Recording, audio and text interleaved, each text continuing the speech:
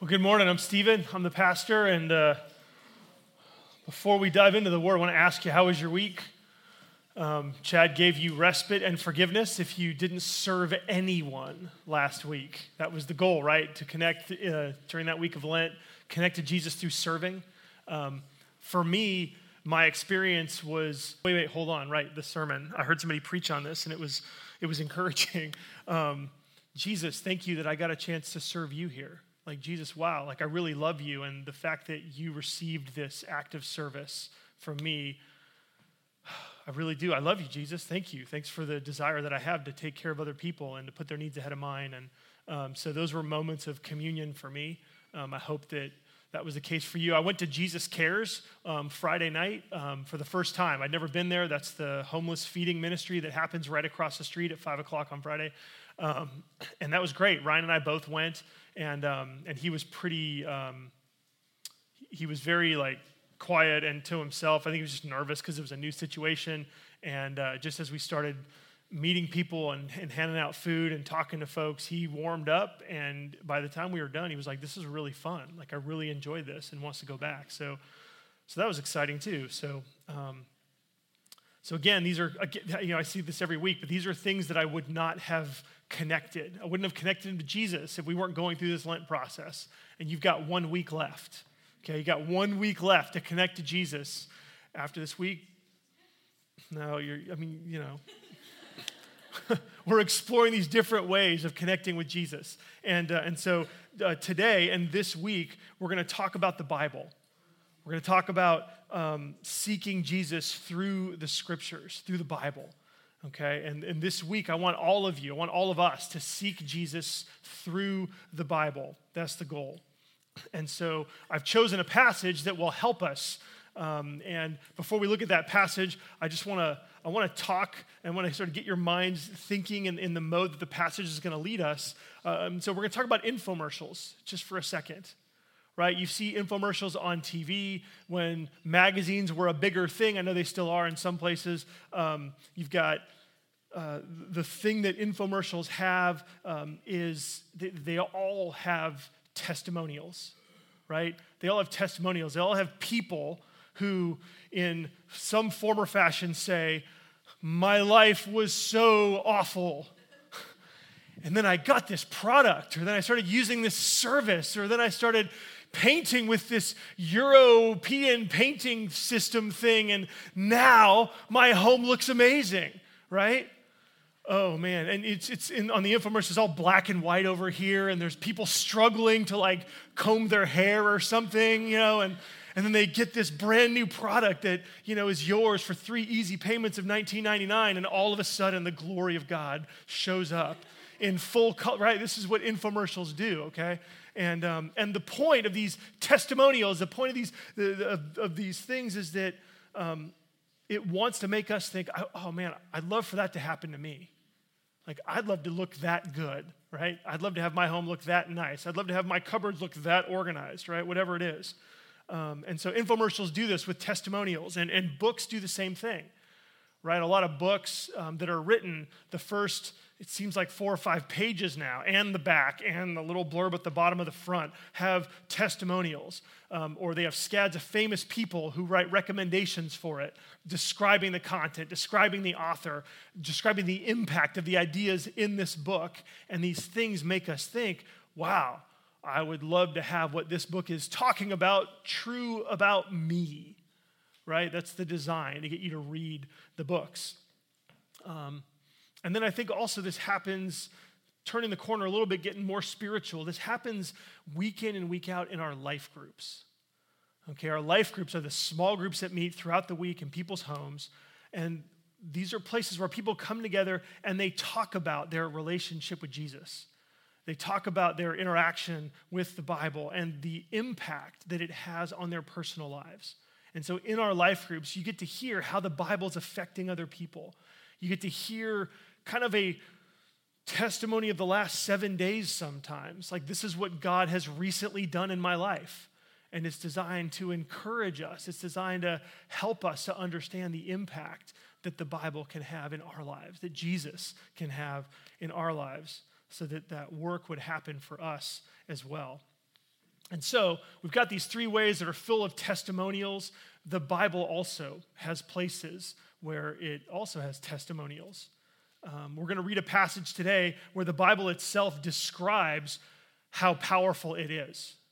And so within the library of books that make up the Bible itself steps back and says, let me just look at myself here. I mean, that's not really what's happening, but what we're going to look at is a song. Somebody poetically wrote music and put lyrics down so that we would understand the power that the Bible has to change people, to work in people's lives, to bring us closer to God so that we would commune with him. And so if you're struggling with anything today, this message is for you, all right? If you've never felt motivated to read the Bible before, this message is for you. If you have tried to read the Bible and failed hopelessly, right? If you've picked up the Bible and said, okay, this year is going to be the year, and start in Genesis, right, which everybody kind of does, and you can get through Genesis, not so bad. You hit Exodus, and halfway through, you're like, wow, this is amazing. You get to the second half of Exodus, and you're like, oh my goodness gracious, like, wow, what is all this? As they start building the tabernacle, you're like, really? There's so much. This is tedious. And then there's laws, and you're like, ugh. But you can get through it because you're already halfway through when you get to that part. You're like, okay, I can make it through. And everybody dies in Leviticus, right? So if that has been your experience, this message is for you, right? This is what we're going to do today. So I preach from the Bible every week. Today we're going to talk about the Bible itself, because I want all of us this week to connect to Jesus through the Bible. And so we're going to read Psalm 19, verses 7 through 11. Some of you who were here 4 weeks ago, we preached the first 6 verses of Psalm 19, and it talked about communing with God in creation. And it's kind of cool that in one song, you've got both the rehearsal of how to connect to God through creation, and then right after that, how to connect to God through the Bible. So theologians say there's general revelation out there in creation, but then the Bible itself is special revelation, covenant communication from God to his people. And so let's read. The verses are in your bulletin. They're going to be up on the screens. If you got a Bible, you can turn to Psalm 19. We're going to read verses 7 through 11. Friends, listen. This is the Bible talking about the Bible. The law of the Lord is perfect, reviving the soul. The testimony of the Lord is sure, making wise the simple. The precepts of the Lord are right, rejoicing the heart. The commandment of the Lord is pure, enlightening the eyes.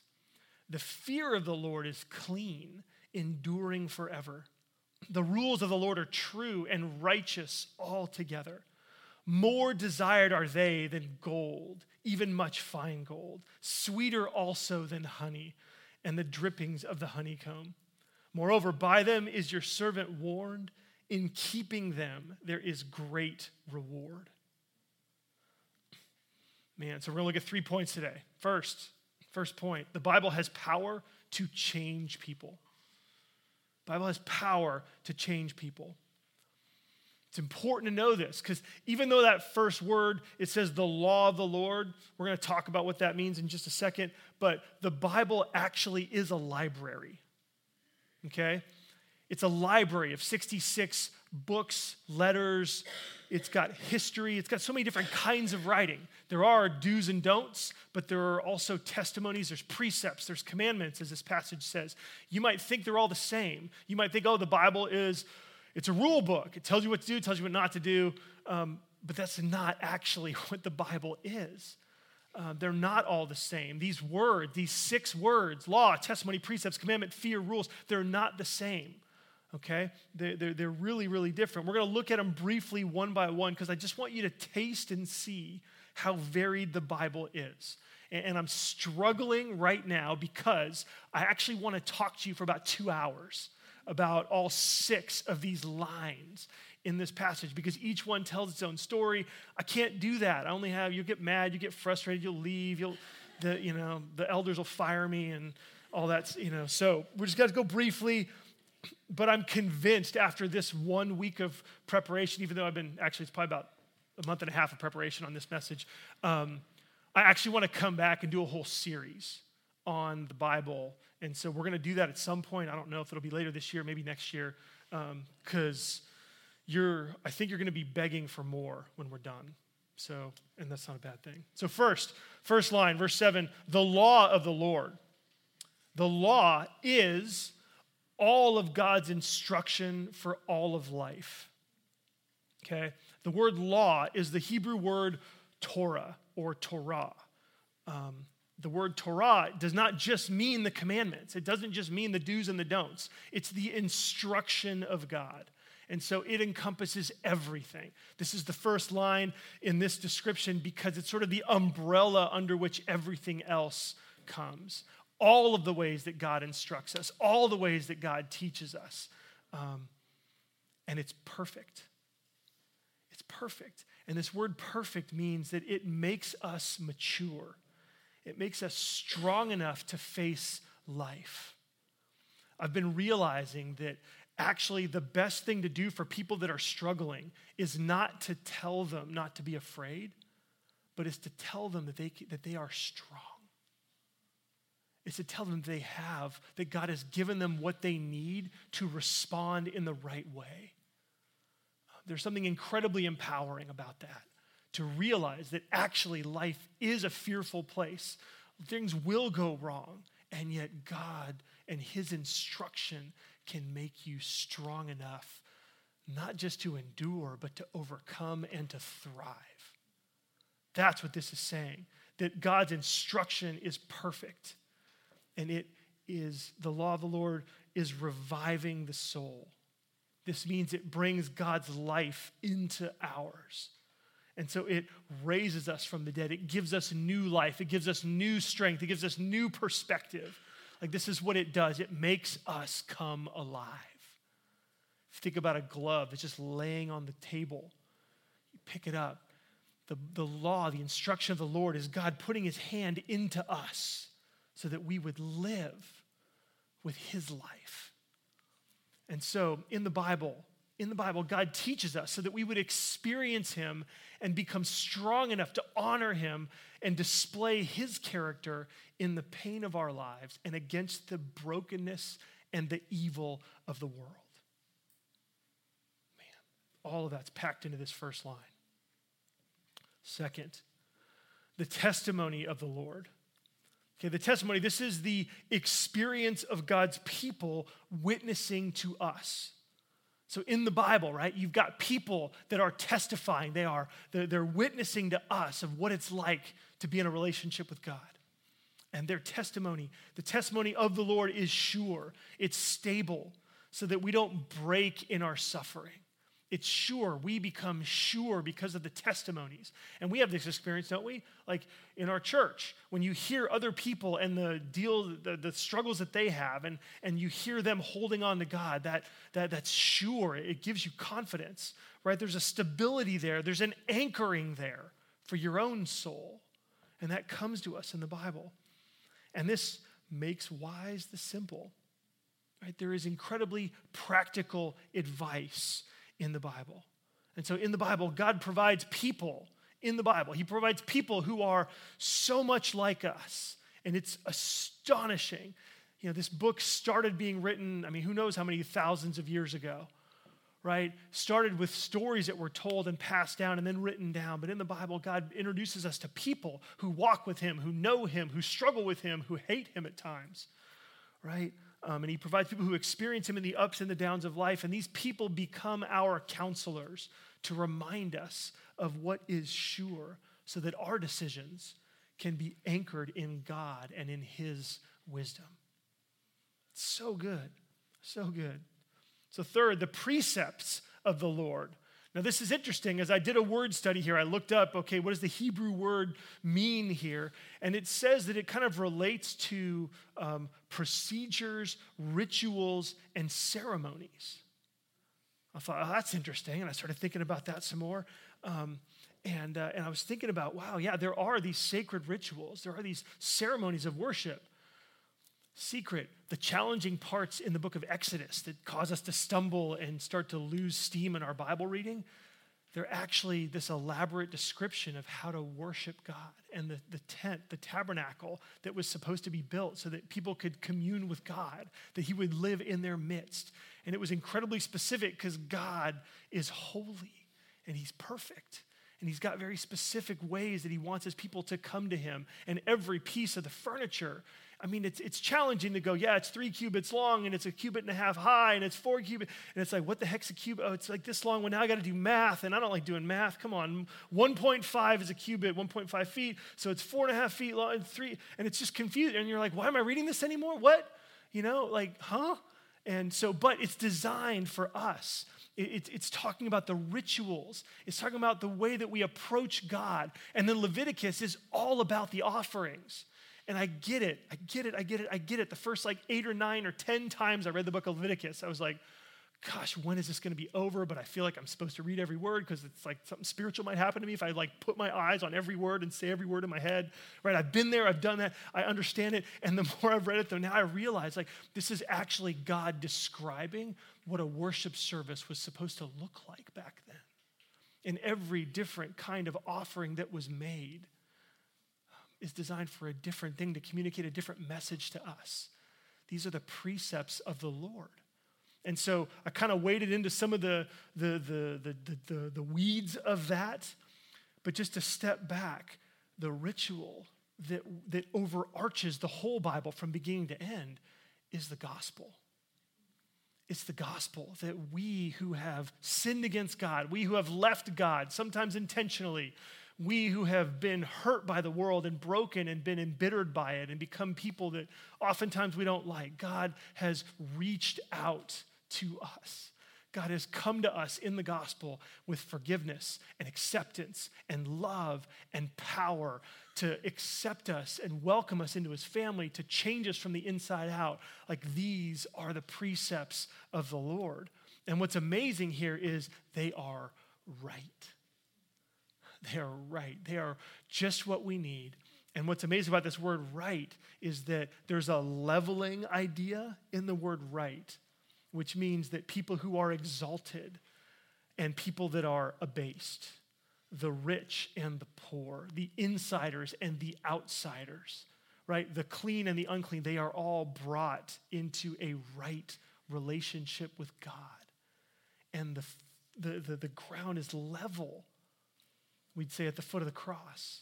The ground is level with the gospel because it makes everyone equal.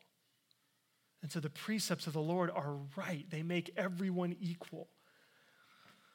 And if that doesn't rejoice the heart, I don't know what would. Right? They rejoice the heart. They give us gospel joy because God did all this, not because we were good enough, not because we deserved it, but because he is love, because he cares, because he has a plan to renew people so that they will renew the world and make it the way God designed it to be. So, the Bible leads us to perform sacred rituals and ceremonies that make all people equally humble before God and exalted by God to live for him with meaning and significance. So the gospel leads us in a ritual dance with God that trains us to live lives that matter. Man. Going on. The commandment of the Lord. Okay, the commandment of the Lord, this is God's do's and don'ts, right? These are the commands, right? The traditional understanding of the commandment, right? They are, the commandment of the Lord is pure, right? This means that there's no hypocrisy in the commandments of the Lord. People that follow them are the same inside as they are on the outside, right? And so the commandment of the Lord also is enlightening the eyes. What the commandments do is they help us to see life with God's eyes, to see life the way that God does, the rights and the wrongs, and not just to see the list of rules, but to understand that every single law in the Old Testament is a reflection of the character of God. It's an aspect of who he is. And when we see that, when we make that connection from the law to the God who authored the law or inspired the law, we actually get to know him better. We become more like him in that way. And so the Bible gives us do's and don'ts that lead us to experience God in all of life. And as we walk in God's steps, we see life the way he does, and we are purified. Okay, then the fear of the Lord. Okay, the word fear, we still have it. Some people like it. I kind of don't, because the word fear, in some ways it's appropriate in our relationship with God, but in other ways it just connotes the idea that God is this like mean, angry ogre who's never satisfied, always wants to just destroy us, and is ready just for us to step out of line so we get back, That's not what this word means. That's not what the fear of the Lord is. Okay, the fear of the Lord is our awe-filled, respectful response of worship. It's the way that we respond to God, right? And it's clean. It's clean. When we respond to God, it makes us forgiven and accepted by God. When we worship him, when we tell him how much we love him, when we are in awe of who he is and what he's done for us, it makes us clean, and it's enduring forever. So this means that worshiping God like this, responding to God full of awe and respect and wonder, makes us eternally significant. Because when we do this, we are doing something now that will be appropriate for us to do forever. And we will never get tired of it. Like, I don't understand how that works.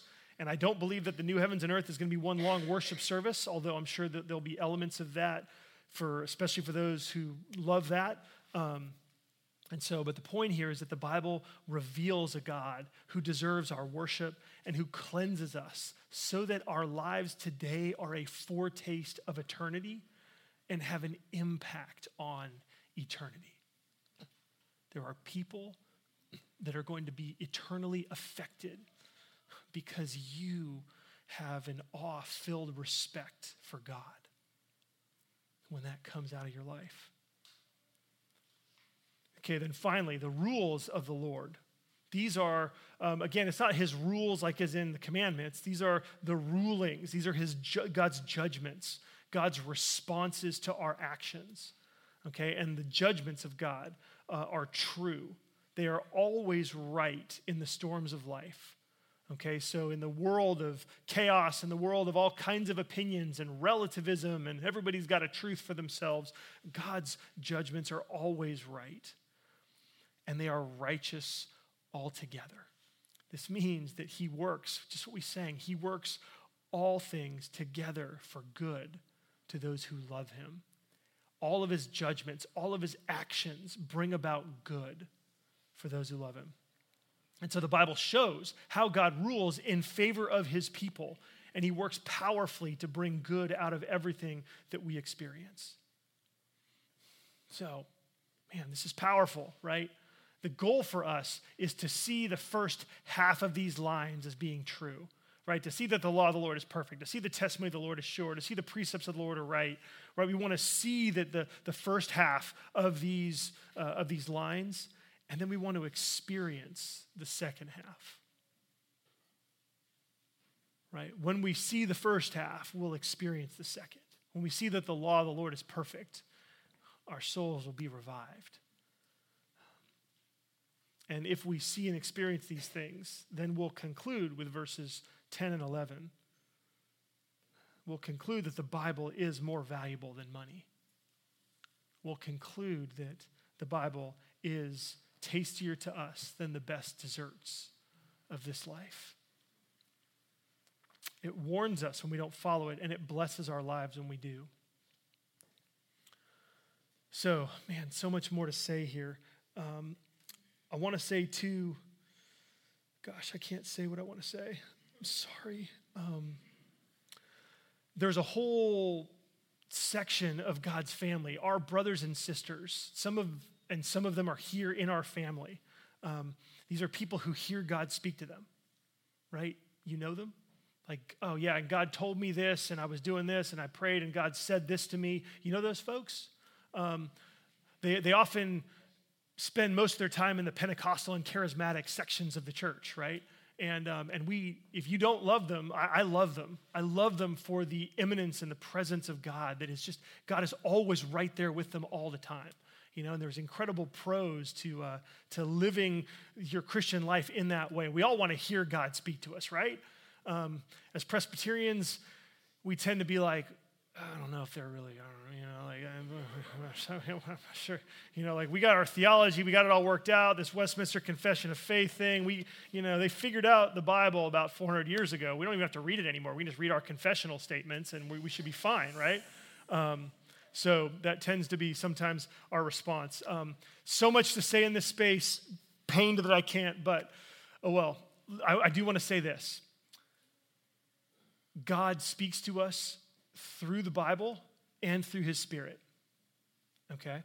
There are times when you might sense something, when you might feel God talking to you. You might feel like God wants you to do something, and that's a wonderful thing. Let me say that the thing that is most important is that God speaks to us in both of these ways. And so, distilling like 20 minutes of a sermon down into 30 seconds here.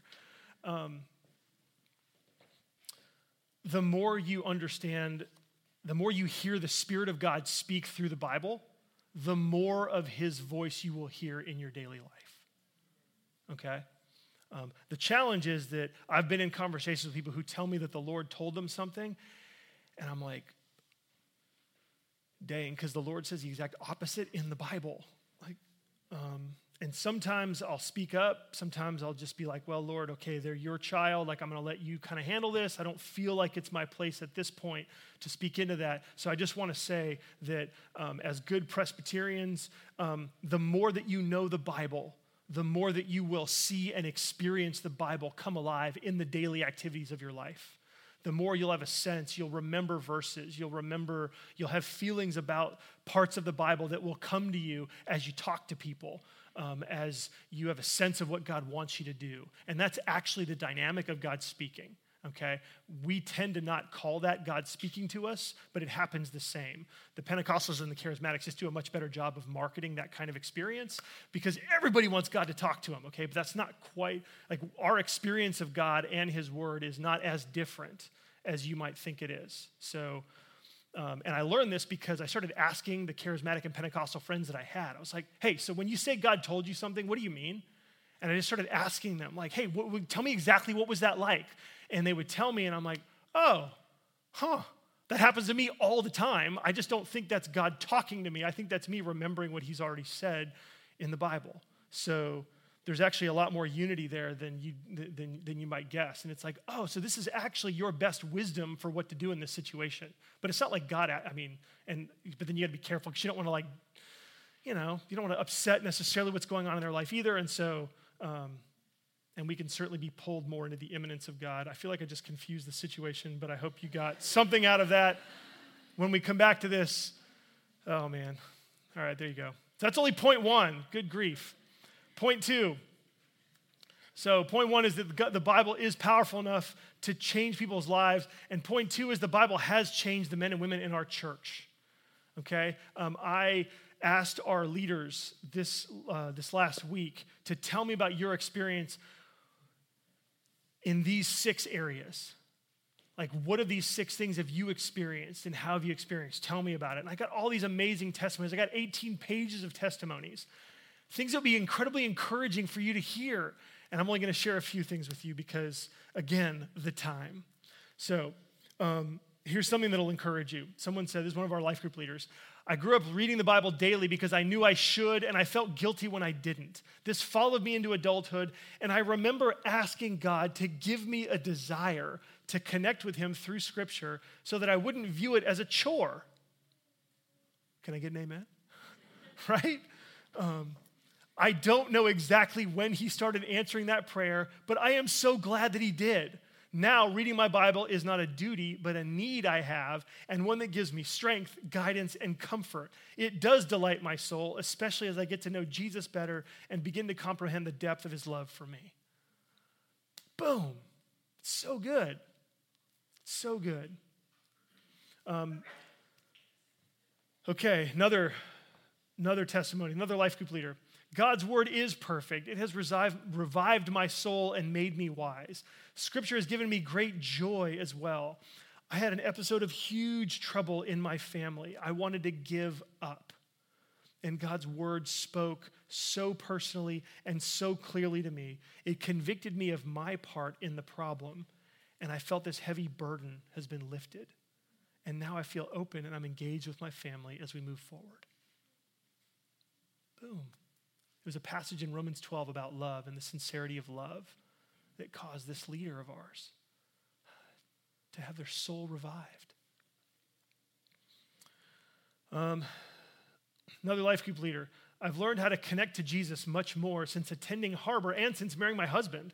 Learning to pray ACTS, the ACTS process, which we'll talk about in a little bit, has helped me to make my study more fruitful, which has allowed me to see God's character and Jesus' saving work. Another one, through difficult and challenging times and experiences, I cling to God's word because truly I have nothing else to anchor myself to. Not friends, not doctors, not money, not the perfect job, or the control that I so desperately want to have. So God's word is sure. It's that anchor. And then this last one, the verse that says, sweeter also than honey and the drippings of the honeycomb. Although I have experienced the gloriousness of great desserts, I have found that sort of joy is fleeting. Each bite isn't as good as the first glorious bite. After a while, it begins to overwhelm you, and worse, makes you feel guilty, fat, and ashamed. Can I get I don't know if I want an amen on that, but I know what that's like. Eventually, you might indulge again, and for a moment, feel that same joy as you did before, but again, you will experience the letdown begin after the 10th bite or so. For me, it's like the 18th or 19th bite, but you know. And so if you finish before that number of bites, then you're fine. Okay, but, this leader goes on, but the Bible is better. It's the never-ending dessert. And the Spirit is always the tasty topping, and God is the unbreakable plate that it's served on. Like the woman at the well, we seek a God that will always be great the first bite. I remember my first bite of God at Harbor and how amazing it felt to finally understand true grace, forgiveness, and love. And I can recall many, many other bites since then, all as glorious, if not more, than the first. When's the last time you bit into a dessert and the second and third bites were better than the first? Never. But with God and the Bible, the more I know and the stronger my relationship grows, the better I can live as a little Christ, and the more I experience and taste the glory of God. Man, these are people in our church, people that you can know, people that you probably do know already. This should start a conversation, right? So, which of these 6 things have you experienced? Which have you seen to be true? And tell me about an instance in your life where this has come true for you. So, what are we going to do this week then? How do we then apply this? Because you want this to be true for yourself, right? You want to have a testimony like one of these, right? You want this experience to be yours. To do this, you've got to devote yourself to the Bible. Just about every person. I also asked everyone that I heard back from. I asked them, "What's the hardest thing about reading the Bible?" And there were 2 things that were almost on every person's response, one or the other. One was just time, consistency, focus. And for some people, it's not just reading the Bible, but it's like, look, I read the Bible, I check off the box, but then I don't actually stop and commune with God. Like, I don't actually spend time. Like, I read it, I get up and go and do my thing, and I don't even remember what I read. So, and then the other thing was, I have all these questions in the Bible. There's stuff in there that I kind of hope I don't come across. There's ideas in there. There's things that it says. There's pictures of God that I get that make me uncomfortable. And so if that's been your experience, multiple people this week, multiple ones of our leaders, the way they handle it, so this is not a pastor speaking. Like for me, I'm like, I'll find out what the answer is, and I need to fit it into the big picture. Like I'll go deep and dive, and I think there are answers for all those things. But what our leaders do is they tend to say, look, I realize I'm not going to understand everything in this life. And so I focus on what I do know is true. I focus on what is clear. And that really anchors my soul. that really does a work inside of me. And I trust that I will understand someday the things that are confusing or frustrating or mysterious to me. And so, you got to devote yourself. This week, we got to devote ourselves to the Bible. Reading the Bible is just spending time with God. And whether you read it, whether you listen to it, whether you read books about it or you listen to people talking about it, right? I mean, all that stuff counts. All of it is you interacting with the truth of the Bible. And so you've got a little half sheet or a little quarter sheet in your bulletin. Let's pull this out. How are we going to connect this week? This is the thing you can take with you. First, by yourself, read and listen to the Bible 4 days this week. Okay? If you want to do more, you get extra credit. But I'm going to encourage you to do it every other day, 4 days. So that's today, Sunday, Tuesday, Thursday, and Saturday. Right? Could you do that? Let's try to get 1 week where you spend 4 days reading the Bible. And we've even taken the Gospel of John and broken it into bite-sized chunks, right? So you don't have to read the whole thing because that can get, we understand. There's a reading plan. I got to read 4 chapters a day, and I get behind, and it's like, oh, gosh. No, I'll catch up. And then you just end up, it just kills. So we're giving you just a few chapters to read every day for 4 days. And there's just a quick outline there. Just to be able, again, you're trying to connect to Jesus. And so that's one thing that you can do is read through these sections of the Gospel of John, which would be perfect in preparation for next Sunday. Then second, in your life group, you can do this in your life group, read the Passion Week. Read the story of Jesus from the triumphal entry. And if you don't know where that is, you can ask me or ask someone else, or you can look it up on Google. Google the triumphal entry. Where is it in the Gospels? And it'll tell you the 3 places in Matthew, Mark, and Luke where you see the triumphal entry. So just read that from there all the way through. That's the last week of Jesus' life. So you can do that in life group, just to walk with Jesus in the final week of his life. Third, I want to recommend that you get a City Bible reading journal, okay? The reason why I think this is important is because most of the people in our church struggle. Some struggle to read the Bible, but then, like I said before, a lot of people struggle to actually commune with God over the Bible. And so what City Bible Reading does is it's got a reading plan that you can follow or not. But even more importantly, what I want you to get is that City Bible Reading has a path, a plan for you to go from reading the Bible to worship. City Bible Reading gives you a plan to go from just reading the verses to communing with God. And it's in the introduction. You can... we can probably post it too, but it uses this process of ACTS, adoration, confession, thanksgiving, and supplication. And you can apply those 4 categories in a prayer based on anything that you read, and it will help you commune with God. You'll actually connect and worship him. And so these journals are in the cafe space. We ask you for $5. It doesn't even cover the cost. But we also have, we've got some electronic versions of just the prayer piece that we'll send out. So if we have your email, if you've gotten an email from us, we'll get that out this week. But if we don't have your email, then use the connection card. Give us your email and we'll send it to you as well. It is one of the best things that will help you not just understand the Bible, but again, to commune with God and to rehearse the gospel in your life on every page of the Bible. So, highly recommended. Get a City Bible Reading journal. If you want extra credit this week, watch 5 videos from thebibleproject.com. This is an amazing place. These guys have... It's a ministry, and they've taken books of the Bible. They have one on every book of the Bible. Then they have some thematic videos.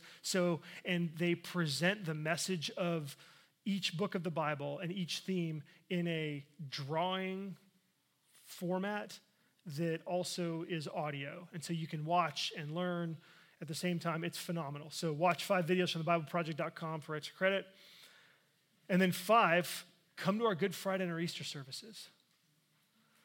Good Friday and Easter are going to be two places where we commune with Jesus through the most important events in the Bible, through the climax of God's covenant in the death and the resurrection of his Son. And so come and invite others. Come and invite others. There are people in your life, at work, in your neighborhood, in your family, that are among your friends who will come to church next Sunday if you ask them to, but they won't on their own. So invite people to come next week. Invite them to come.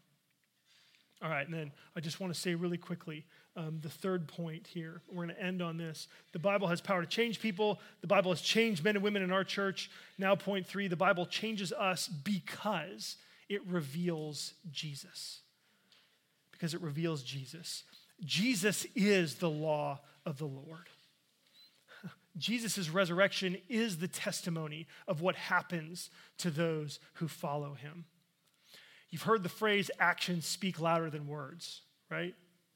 Ralph Waldo Emerson actually said, he was the one who said, who you are speaks so loudly that I can't hear what you're saying. Have you heard that? That's used to talk about and expose hypocritical Christians whose lives don't fit the love and the grace of the gospel that they're sharing with people. When it comes to Jesus and the Bible, though, man, that phrase that actions speak louder than words, it takes on a radical new dimension.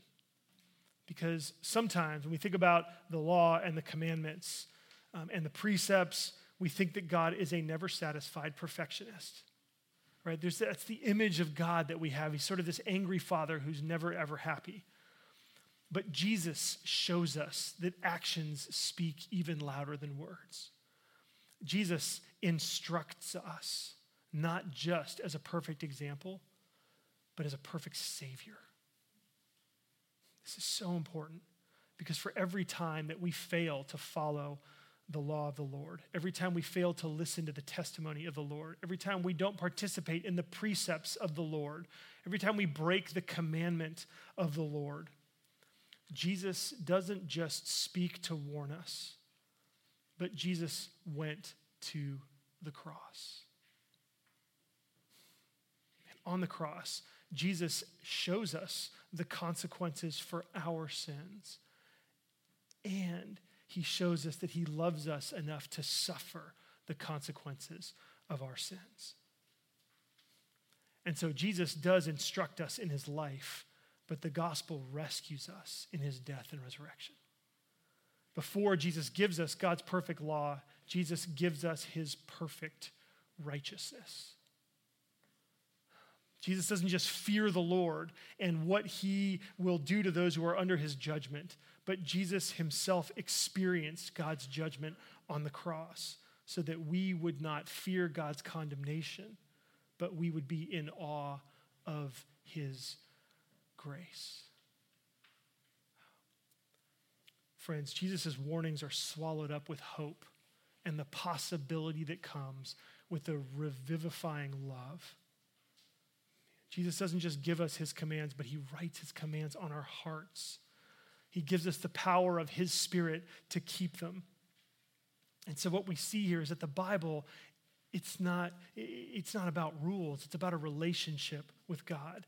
That's what it is. Jesus is waking us up through his death and resurrection, reviving our souls. And so the words and the actions of Jesus, they're like a duet. They're like melody and harmony together. Can you hear both of those voices? Can others hear both voices from your life? Let's pray.